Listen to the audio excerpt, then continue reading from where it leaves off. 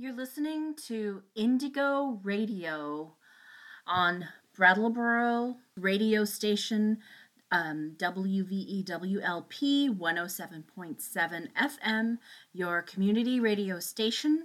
We are also streaming live online at www.wvew.org.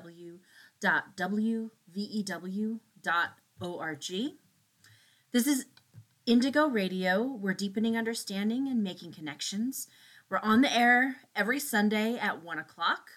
We are a group of educators seeking to learn through engaging with others in our community and throughout the world. You can also listen to us on SoundCloud and on iTunes Podcast. You can also find us on social media, on Facebook. Just look for Indigo Radio, and we're also on Instagram. The views and opinions expressed on this program are those of the host and guests, not the radio station.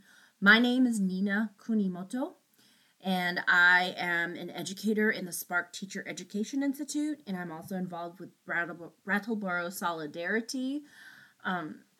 And today our topic is poetry.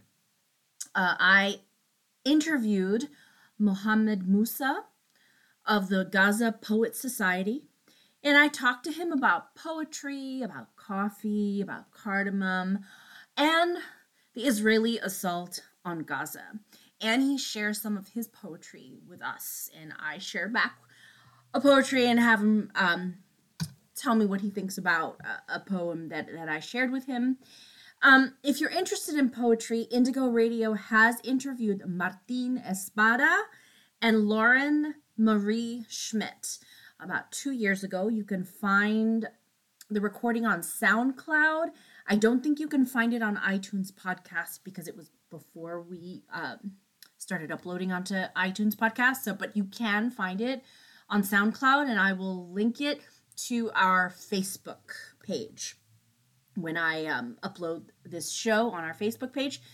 And so Martin Espada and Lauren Marie Schmidt talk about their work and teaching and how they used poetry to critically examine and talk about the world. And so today I talked with Mohammed Musa about his work and what it's like living in Gaza and writing poetry under Israeli occupation. Before I play my first favorite spoken word, I'd like to introduce the Palestine Study Group. The study group begins this week on Wednesdays. It'll be 4 Wednesdays, July 21st, 28th, August 4th, and 11th. The first meeting will be on Zoom because of the weather and other things. But after that, I believe the meeting will be in person at the Brattleboro Commons, and there will be a Zoom session. So there'll be 2 meetings.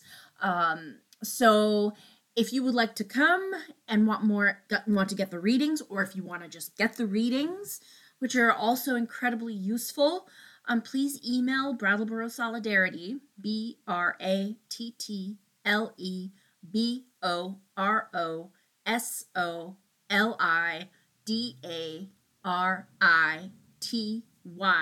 all one word, at gmail.com. So we're going to start out with a spoken word that I've used in my courses, and I know other professors have played it in courses that I've taken in Boston. And there will be a bleep in the middle there somewhere because it is explicit. But please have a listen to Ashley Davis and Oompa with a spoken word from the 2016 National Poetry Slam Finals in Atlanta called Simon Says. The game is Simon Says. You know how it goes. When Simon says do an action, you do an action. But you're only supposed to do an action if Simon says. Ready? Simon says, raise your right hand. Simon says, put your right hand down. Simon says, raise your left hand. Put your left hand down. Oh, Simon didn't say. Y'all look good. Okay, Simon says, put your left hand down now. Cross your arms. No. Simon didn't say cross your arms. You need to make sure you're listening. Okay, Simon says, smile. Show us your teeth. You're only as valuable as you are able. Simon says, raise your right hand again. Wave. Why are you waving? You don't know how to listen?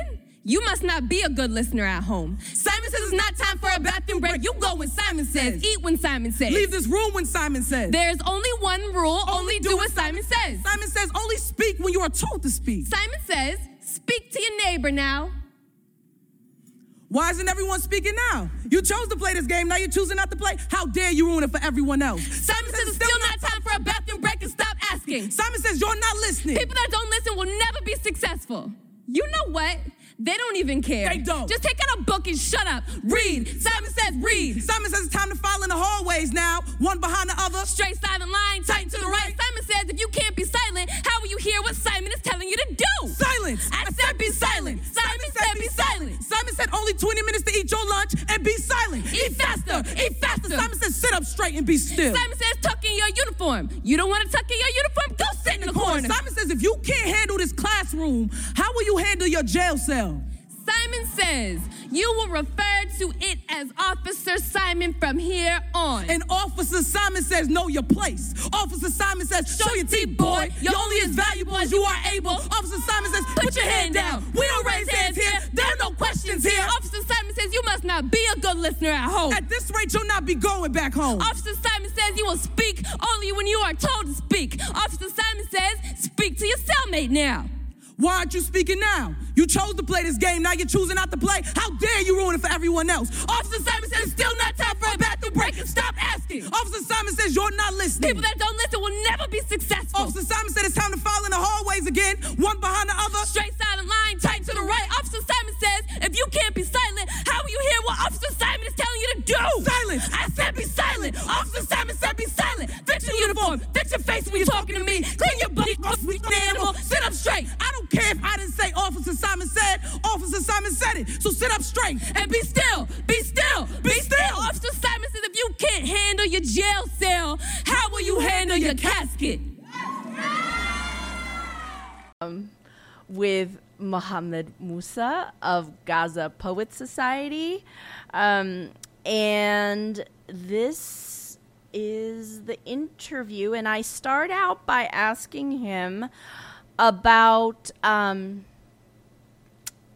how he makes coffee. And the reason why I asked him that is because in one of his podcasts, which you can listen to if you look up Gaza Guy, that's the name of his podcast. He talks about his life in Gaza, his life under occupation. And one of the things he said was that he loves coffee. So I just wanted him to start out talking about how he makes coffee. So this is, hold on, our interview. Somebody I know actually puts cardamom in her coffee, and I started putting cardamom in my coffee. So tell us once again how you make the coffee. And then you said something about, you were breaking up, but you were saying something about Italian coffee. So tell us how you make coffee and how you like your coffee. As I grew up drinking my coffee with cardamom, honestly. I like the smell of cardamom and the taste of cardamom in coffee. So I would boil the water for less than 5 minutes, then put 2 spoons of coffee for 1 big cup of coffee. For the mug, I would put 2 big spoons, make it boil like around 2 to 3 times, then pour the coffee from the pot in a mug, and I drink it. That's it. What about the Italian coffee? Recently became a fan of the Italian coffee, and I like the taste of the coffee, the pure taste of the coffee. Like you don't add anything and it still tastes good and smells good. That's what I like about it. Yeah, I like very strong coffee. Like, I have my cup here. Can I ask you, I want to hear it. Do you put the cardamom in the water and boil it together with the coffee, or do you put it in the mug and then you put the coffee in? Well, if you drink the coffee with the cardamom, actually you put it after the coffee is ready. You put like cardamom in your mug or while it's boiling, but you don't put the cardamom before you put the coffee. Okay. I just wanted to know your technique. Yes, I agree with you. Cardamom is my favorite spice.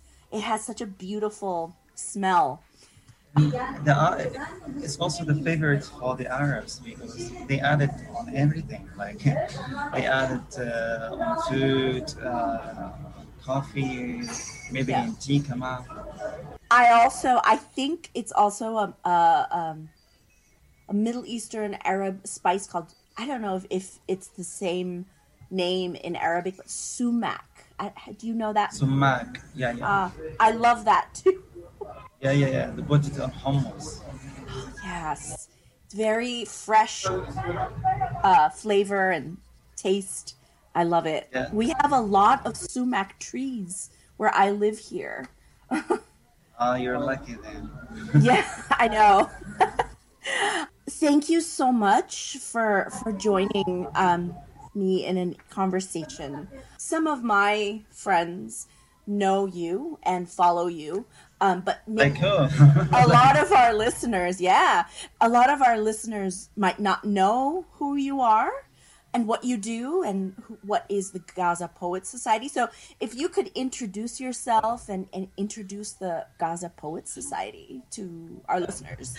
My name is Mohammed Musa, 27-year-old Palestinian poet, journalist, and podcast host.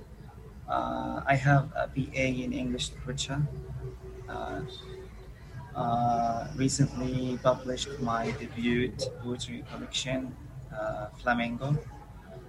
Contributed in publishing the first anthology of poetry from Gaza by including the voices of young poets in Gaza in a book titled Love and Loss in 2019. Helped to form the first spoken word community in Gaza Poet Society, and also helped to form the first podcast from Gaza in English, or the first podcast from Gaza was Gaza Guy podcast. I'm just curious. You said you studied English literature. That's not my area of study. Why did you choose English literature, and what are some of your favorite literature? First of all, it was a way to. I like literature since I was a kid, and to study English literature is to study the world literature. So that was the key to this major will allow me to read literature in all languages, because English is international, so a lot of people will translate their literature into English. So it allowed me to know others' cultures, others' literatures, and read and explore and get to know. I didn't even think about that. You're absolutely right. Pretty much most things are translated in English. Wow, that's great. So it might not be English literature, but is there literature that you really love, has always loved, or that inspired you? The Arabic literature and the English literature both inspired me. So I like both. And Russian literature maybe. Russian literature? Because we used to read it translated into Arabic. Oh, interesting. Do you have any authors, like writers, that you really like? Because it could be like Ghassan Kanafani, Palestinian author. I'm so good with the names, not so good with the names, sorry. It's okay, don't worry. Poets like Mahmoud Darwish, Mary Oliver, T.S. Eliot, Babul Mirwada, Ghassan, we said Ghassan Kanafani, Nizar Qabbani. I know Mary Oliver. I think I know T.S. Eliot. I really like Mary Oliver. I have one of her books. I like her style of writing. Yeah, so cute. A lot of nature, and she focuses on nature a lot. So I like it. In the past, like I've taught about art and about resistance, and I would always include hip hop artists. And of course, I mean, hip hop is poetry. Music is coupled with poetry, and so I would show a video about these Palestinian hip hop artists, and so one of them was Ramallah Underground, and one of the artists said, that the tanks roll on the streets and F-16 planes flying over the house. And then another rap artist, G-Town, he said, if you open the window and look outside, you can make 10 albums. And so when I read your article about, making poetry, immediately like my connections in my head came to these statements that I remember because they're very powerful statements. And so, these artists are very, they try to show the suffering and show, as what is his name? Mahmoud from the group Damn. He said, that he was inspired by Tupac Shakur because the experience of African Americans and Palestinians are the same, right? Or similar. Background of a racist state, he said. You write about, in your podcast, you say that you want to just you want to focus on people's lives, about life, right? And I noticed that about your podcast, and I really love that. And so can you tell me, what do you think about why poetry is so powerful for the young people who are writing poetry in Gaza? And why is it powerful for us who listen to your poetry? I think poetry is so important. I don't know why it is so important in our lives, but when you go through a hard time and you write down what you have been through or what you experienced, it feels lighter than before. You don't know why. Is it because of poetry? Maybe. But it feels lighter and it looks better. So I don't know if what I will say or how I describe poetry as the sugar of misery. Because it makes your misery or your terrible experience a little bit beautiful. No matter how hard what you have been through or what you still go through, when you write it in poetry, it feels like a little bit better. And I remember, always go back to the first time I wrote poetry, which was during the wartime, 2014. I wrote my first poem, and I felt like how my message was delivered to the people through poetry, way better than telling them in a story what happened or in a news headline. But in a poetry, I felt that the world would listen more. So it's also easy on the ears. Yeah. The young people there, the way they use poetry to express themselves and to get rid of the heavy words in their throats that are choking them, that was inspiring to see. They using poetry as a medicine, and they call it's a free medicine there. So that's why they are inspiring too. The young people who are using poetry as an outlet, as an escape from what they're experiencing. I think I agree with you that I love how you say that poetry is the sugar of mystery. You're so poetic. I've been thinking about poetry, in the last few days, and in general, I love poetry, but it's like I guess it's like a knife sometimes. You can cut to the very emotion or the very situation, and I wonder if that also is part of the power of poetry and also why it lasts so long. We read poetry, I don't know, Khalil Gibran, for example, or T.S. Eliot, people from a long time ago, these things last a long time and affect us for a long time. Do you have a poem that you would like to share with us and tell us what it means and why it's important? That's a poem I wrote. It talks about freedom of expression, freedom of movement, freedom of will in Gaza. Doesn't have a title, but I will start reading and the listeners will choose a title.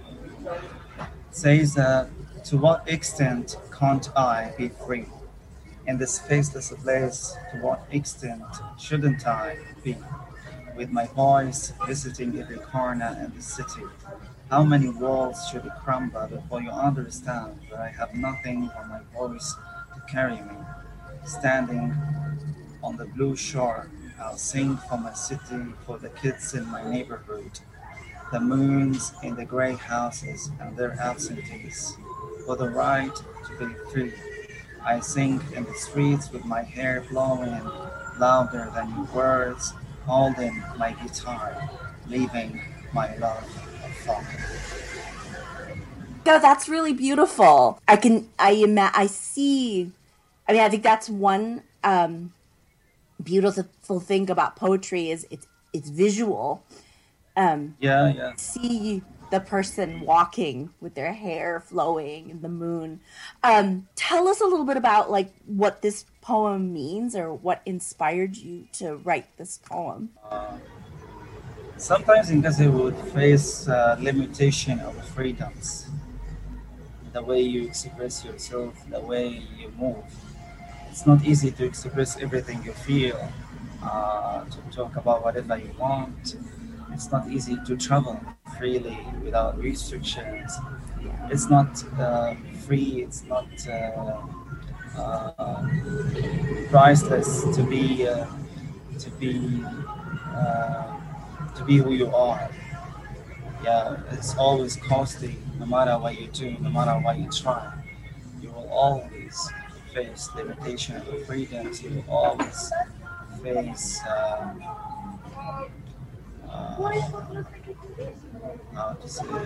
you will always face difficulties and challenges in different shapes and different forms. To at least be yourself, to at least express who you are. It's always gonna be difficult. It's our rights to travel whenever we want. It's our rights to move whenever we want, to speak about whatever we want. It's our right to be who we are. But still, we can't be who we are. We can't go wherever we want. Your explanation reminds me of something I read recently. So some of us here, we've studied for a long time, but currently because of the Israeli bombings and violence against Palestinians, we are studying again about Palestine. And there's an author. His name is Samir Amin, and he wrote an article called Political Islam. And in this article, he said that, the actions or the project of the Israeli state is that of it's obviously a war crime, but it's also what they're doing is trying to erase the existence of Palestinian people. So what you explained about freedom and limitations just really reminded me of that. And I feel like the poetry that you're writing just kind of tries to push against that kind of that violence of being erased. Does that make sense? Yeah, it does. Yeah. I mean, we're the only nation who are fighting for their existence. Like, it couldn't be worse than that. Yeah, I know. Tell the people that we exist, like, we fight for that. Like, come on. Yeah. So it just really reminded me, like, when you talk about freedom and limitations and being able to say things and just be, just be a human being. Your article and some of your podcast shows reminded me of, and one of them is Tupac Shakur, who was, he passed, who was an African-American poet, but also a hip-hop artist. And this is his poem. It's called The Rose That Grew from Concrete. Oh, Did you hear about the rose that grew from a crack in the concrete? Proving nature's law is wrong. It learned to walk without having feet. Funny it seems, but by keeping its dreams, it learned to breathe fresh air. Long live the rose that grew from concrete when no one else ever cared. Your poem, not your poem, but your article that you wrote, and I found it in many different places about, writing during a time of war, just immediately reminded me of this poem. What are your thoughts about Tupac Shakur's poem? I think the poem is too strong, to be honest. Like it's one of the poets in the article said something about poetry, that is that flower that grew between. I mean, it described poetry as a flower. So new poem said that. Tupac's poem said that. So we would say that poetry was that flower that could grow amongst the wars, amongst the miseries of Gaza. The writers and the poets still can write poetry, still can perform poetry, no matter how dangerous what they're going through or how difficult it is. Yeah. Absolutely. Do you have maybe another one of your poems, or a poem of another young writer that you'd like to share with us? Well, there are poems that were written by a group of poets from Gaza Poet Society. We would gather and write something together. So, and they were very strong. So I'm just looking for the poem. So I shared with you. Here it is. It says, "Dear Society, I'm so good at living my own life. There are stories here you can't see, so don't even try to drop your thoughts on me. God has gifted me a conscience, as He gifted you yours. I'm on the way of becoming, and you are only allowed to give me your love. You can't plant the seeds of your thoughts inside of us." Gaza Poet Society. I have to let the poem sink in, but what's your interpretation of the poem? The members were sending a message to the society, like, you cannot tell us who we should be. Like, we can be ourselves, and we will be ourselves. God has given me a conscience like He gifted you yours. So take care of your business. Do not think too much of what should I do and what shouldn't I do. Like, you have a mind, I have a mind, you have a brain, you have a brain, I have a brain. So we both should mind our own business and not interfere with each other's actions or each other's personalities, or what each one of us should do and should not do. Because I don't live in Gaza, I'm just curious, is there a pressure on young people in Gaza by society, and what kind of pressure is that? There is a pressure, that the concept of a pressure has different forms there. Like, you have the pressure of living in a besieged city, living under occupation, experiencing wars, experiencing poverty, worrying about the future, worrying about studying, worrying about your personal life. So they go through a lot, they experience a lot, and they cannot enjoy that time of their lives that should be the times where they should spend it in parties, or being themselves, or achieving their dreams, or living their lives, or living their dreams. But the opposite happens for them. They experience wars. They're not allowed to be themselves. They're not allowed to speak freely, to move freely, to be who they really are, to live in, to marry who they love, where they can meet the ones they love. They can still live together despite the wars. If they will die, if they will So the pressure is different. It has different forms out there. It's not just one thing. It's a lot of things that they face, and they threaten their future and threaten their personalities and their realities. That's great. Thank you for the explanation. That's very powerful, and and that's a context that my gut. Welcome back. You're listening to Indigo Radio on WVEW, LP Brattleboro 107.7 FM, your community radio station. So that, if you're just joining us now, that was an interview with Mohammed Musa. He started the Gaza Poet Society, and he also has a podcast called Gaza Guy, and I encourage everyone to check it out. You could find it, I think you can find it on iTunes podcast, but definitely on SoundCloud, and I will put a link to his podcast on the Indigo Radio Facebook. So our topic for today is poetry, and I interviewed Mohammed Musa for him to talk about poetry in general, but his poetry is definitely contextualized by the Israeli occupation of Gaza.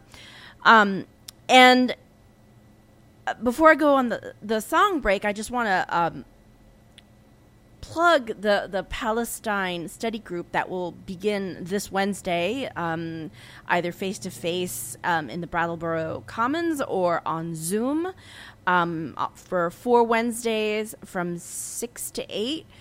And I think it's important to understand that this is not a religious war in the Middle East, that's been going on for forever and ever. It is an imperialist war that took shape during World War I. And it is continuing to take shape. And I think it's really important to not dismiss the U.S. involvement in creating the conflict and to connect it with people's lives and the taking away of just having an ordinary life, not under occupation. So in one of the things that listening to Mohammed Musa's podcasts reminded me of another spoken word artist. Her name is Rafeef Ziadah. And she has this spoken word which is incredibly powerful, and I play it in my classrooms to really bring home what is happening there in Gaza. And her spoken word is called "We Teach Life, Sir." With this poem, I wrote this poem when the bombs were dropping on Gaza, and I was the media spokesperson for the coalition, doing a lot of the organizing, and we had stayed up to about 6 o'clock in the morning perfecting every soundbite. And by the end, if you're Palestinian, most Palestinians get tired and start pronouncing our P's as B's, so we become Palestinians by the end of the day. So I was practicing my P's all night, and the next morning one of the journalists asked me, "Don't you think it would all be fine if you just stopped teaching your children to hate?" I did not insult the person. I was very polite. But I wrote this poem as a response to these types of questions we Palestinians always get. Today, my body was a TV'd massacre. Today, my body was a TV'd massacre that had to fit into sound bites and word limits. Today, my body was a TV'd massacre that had to fit into sound bites and word limits, filled enough with statistics to counter measured response. And I perfected my English and I learned my UN resolutions. But still, he asked me, "Ms. Ziadah, don't you think everything would be resolved if you would just stop teaching so much hatred to your children?" Pause. I look inside of me for strength to be patient, but patience is not at the tip of my tongue as the bombs drop over Gaza. Patience has just escaped me. Pause. Smile. We teach life, sir. Rafeef, remember to smile. Pause. we teach life, sir. We Palestinians teach life after they have occupied the last sky. We teach life after they have built their settlements and apartheid walls. After the last skies, we teach life, sir. But today, my body was a TV'd massacre made to fit into sound bites and word limits. And just give us a story, a human story. You see, this is not political. We just want to tell people about you and your people. So give us a human story. Don't mention that word apartheid and occupation. This is not political. You have to help me as a journalist to help you tell your story, which is not a political story. Today, my body was a TV'd massacre. How about you give us a story of a woman in Gaza who needs medication? How about you? Do you have enough bone-broken limbs to cover the sun? Hand me over your dead and give me the list of their names in 1,200 word limits. Today, my body was a TV'd massacre made to fit into sound bites and word limits and move those that are desensitized to terrorist blood. But they felt sorry. They felt sorry for the cattle over Gaza. So I give them UN resolutions and statistics, and we condemn and we deplore and we reject. And these are not two equal sides, occupier and occupied, and 100 dead, 200 dead, and 1,000 dead. And between that war crime and massacre, I vent out words and smile, not exotic. Smile, not terrorist. And I recount 100 dead, 200 dead, 1,000 dead. Is anyone out there? Will anyone listen? I wish I could wail over their bodies. I wish I could just run barefoot in every refugee camp and hold every child, cover their ears so they wouldn't have to hear the sound of bombing for the rest of their life the way I do. Today, my body was a TV'd massacre, and let me just tell you, there is nothing your UN resolutions have ever done about this. And no soundbite I come up with, no matter how good my English gets, no soundbite will bring them back to life. No soundbite will fix this. We teach life, sir. We teach life, sir. We Palestinians wake up every morning to teach the rest of the world life, sir.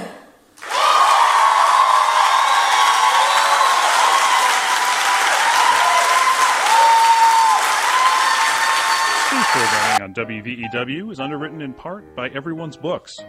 Located in downtown Brattleboro at 25 Elliott Street, Everyone's Books is a family-owned, independent bookstore that has been serving the community for over 30 years.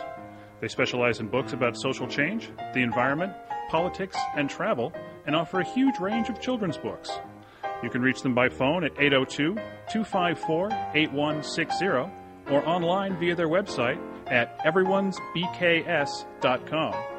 WVEW thanks Everyone's Books for their support of this station.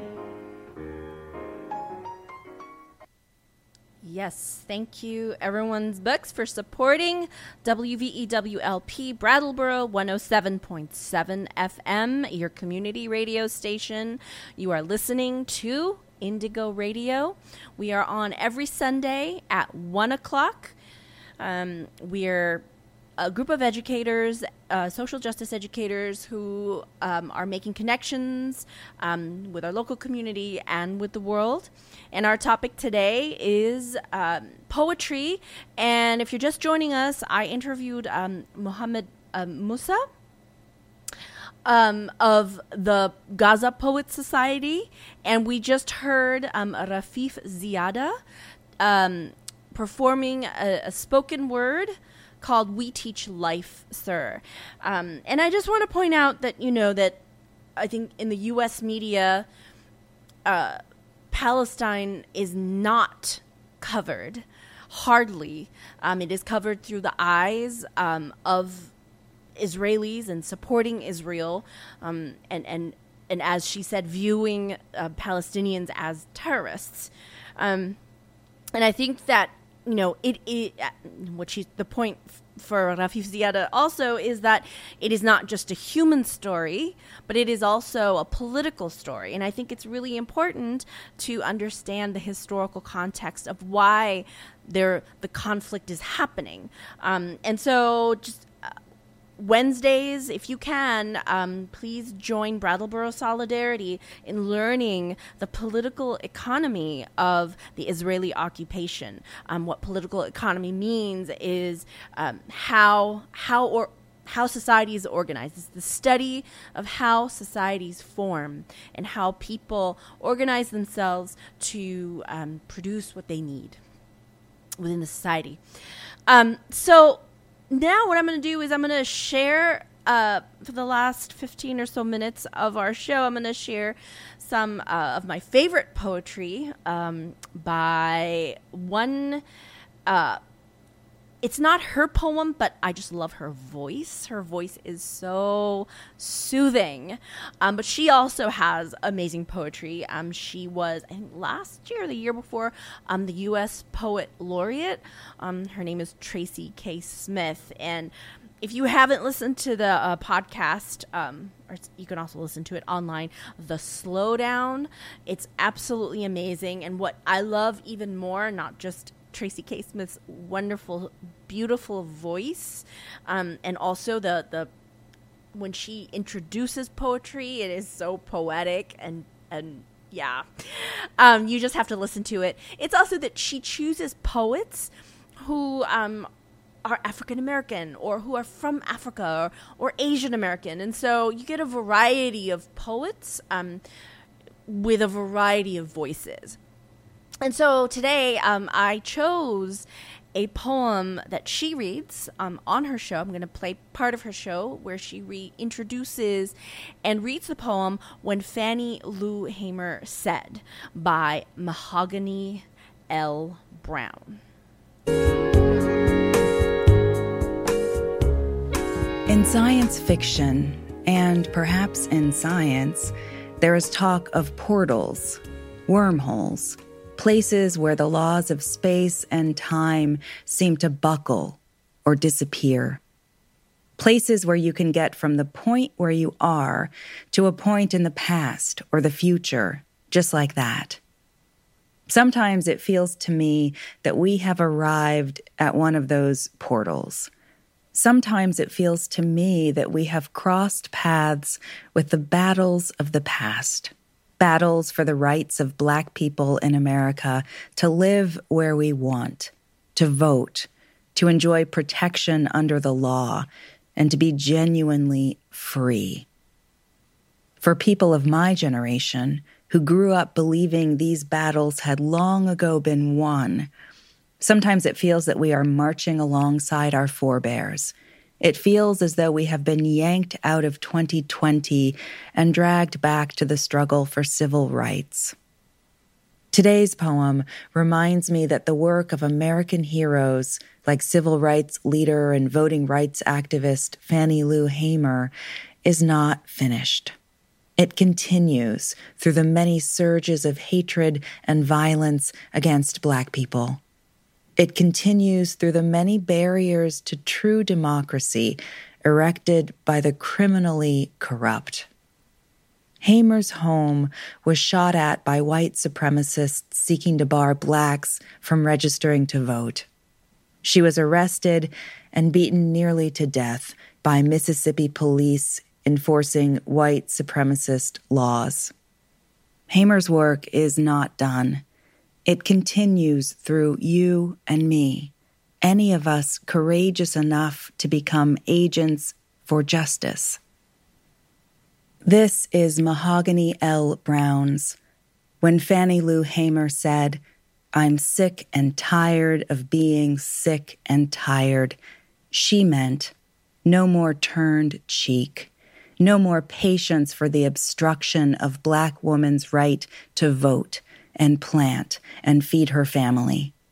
She meant equality will cost you your luxurious life if a Black woman can't vote, if a brown baby can't be fed, if we all don't have the same opportunity America promised. She meant ain't no mountain boulder enough to won off a determined woman. She meant here, look at my hands. Each palm holds a history of the 16 shots that chased me harm-free from a plantation shack. Look at my eyes. Both these are windows. These little lights of mine. She meant nothing but death can stop me from marching out a jail cell still a free woman. She meant nothing but death can stop me from running for Congress. She meant no blackjack beating will stop my feet from working and my heart from swelling and my mouth from praying. She meant, America, you will learn freedom feels like butter beans, potatoes, and cotton seeds picked by my sturdy hands.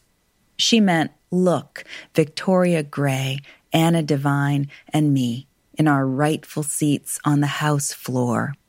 She meant, until my children and my children's children and they babies too can march and vote and get back in interest what was planted in this blessed land.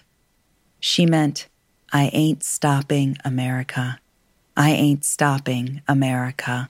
Not even death can take away from my woman's hands what I've rightfully earned. Welcome back. You're listening to Indigo Radio. That was Tracy K. Smith reading the poem When Fannie Lou Hamer Said by Mahogany L. Brown.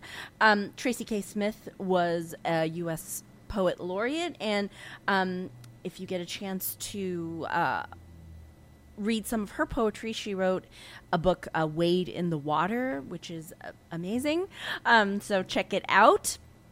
I really love that poem because it really connects with what Mohammed Musa was saying about freedom, about being able to put food on the table without violence. And so I really found that connection with that particular poem. Another poem that I would like to read is Bertolt Brecht. That he lived in the 1920s, 1930s in Germany.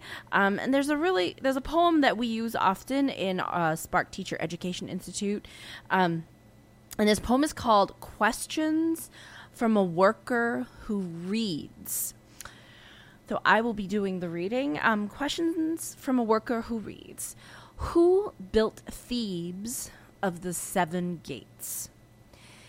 In the books you will find the names of kings. Did the kings haul up the lumps of rock? And Babylon, many times demolished, who raised it up so many times?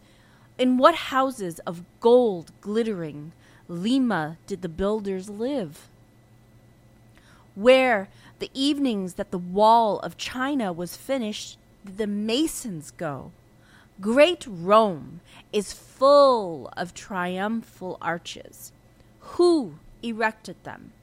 Over whom did the Caesars triumph? Had Byzantium much praised in song? Only palaces for its inhabitants? Even in fabled Atlantis, the night the ocean engulfed it, the drowning still bawled for their slaves. The young Alexander conquered India. Was he alone?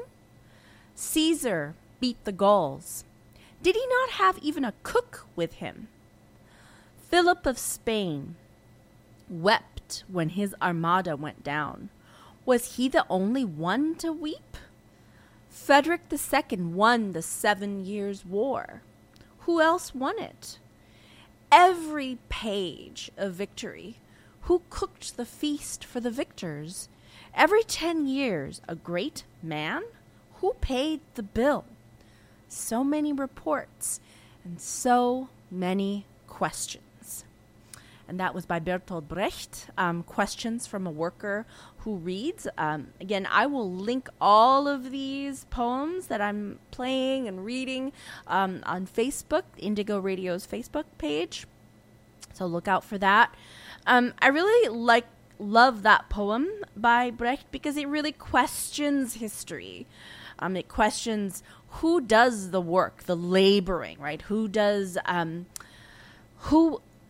picks the food that we eat and that comes to our table?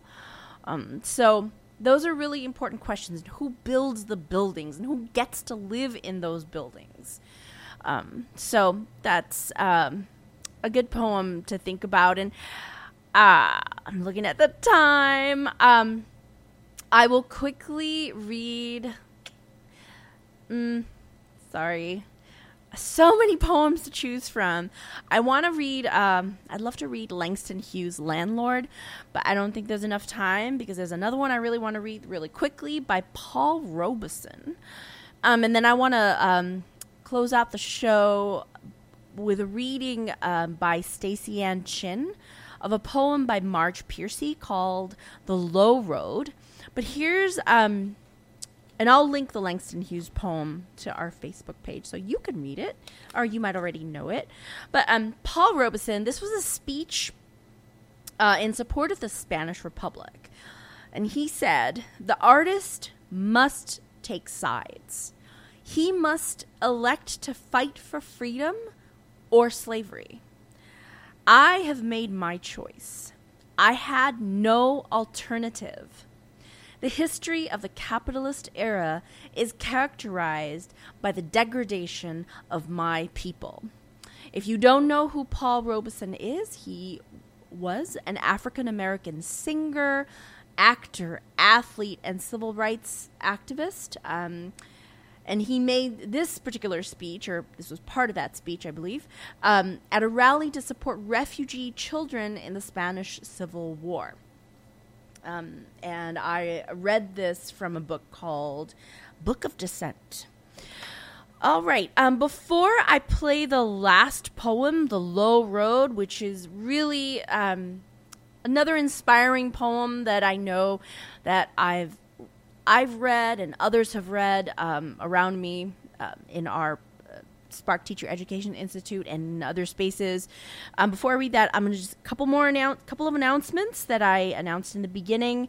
Again, we are starting the Brattleboro Solidarity is starting a Palestine study group. They're meeting on Wednesdays, face-to-face, at the Brattleboro Commons in the gazebo. Starting this Wednesday, July 21st, it'll be for 4 Wednesdays from 6 to 8 p.m., It'll simultaneously happen on Zoom for those who cannot make it in person. So if you would like to join our discussion about Palestine and the historical context of Palestine, or if you just want the readings, please email Brattleboro Solidarity, BrattleboroSolidarity,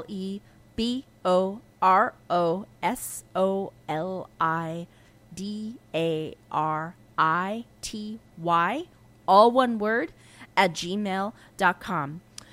Spark Teacher Education Institute is also sponsoring a music camp from August 9th through the 13th in Putney, Vermont, for youth ages 11 to 17. Younger children are welcome. To register, please call 802-451-0291.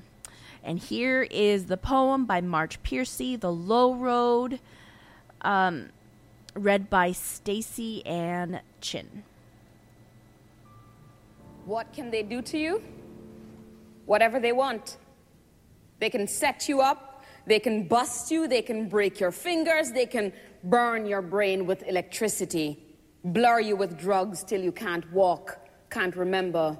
They can take your child, wall up your lover. They can do anything, and you can't blame them from doing. How can you stop them? Alone, you can fight. You can refuse.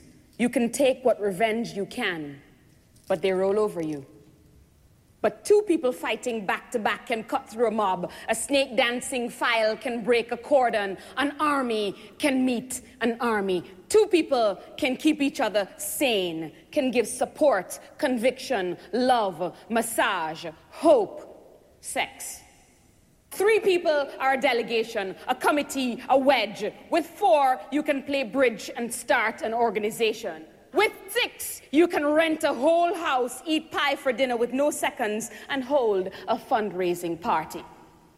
A dozen can make a demonstration, 100 fill a hall, 1,000 have solidarity and your own newsletter, 10,000 power and your own paper, 100,000 your own media, 10 million your own country. It goes on, one at a time. It starts when you care to act. It starts when you do it again after they said no. It starts when you say we, and you know what you mean.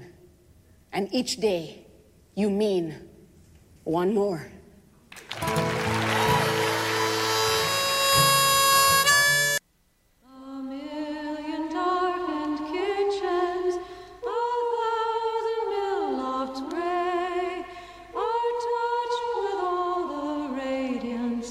That a sudden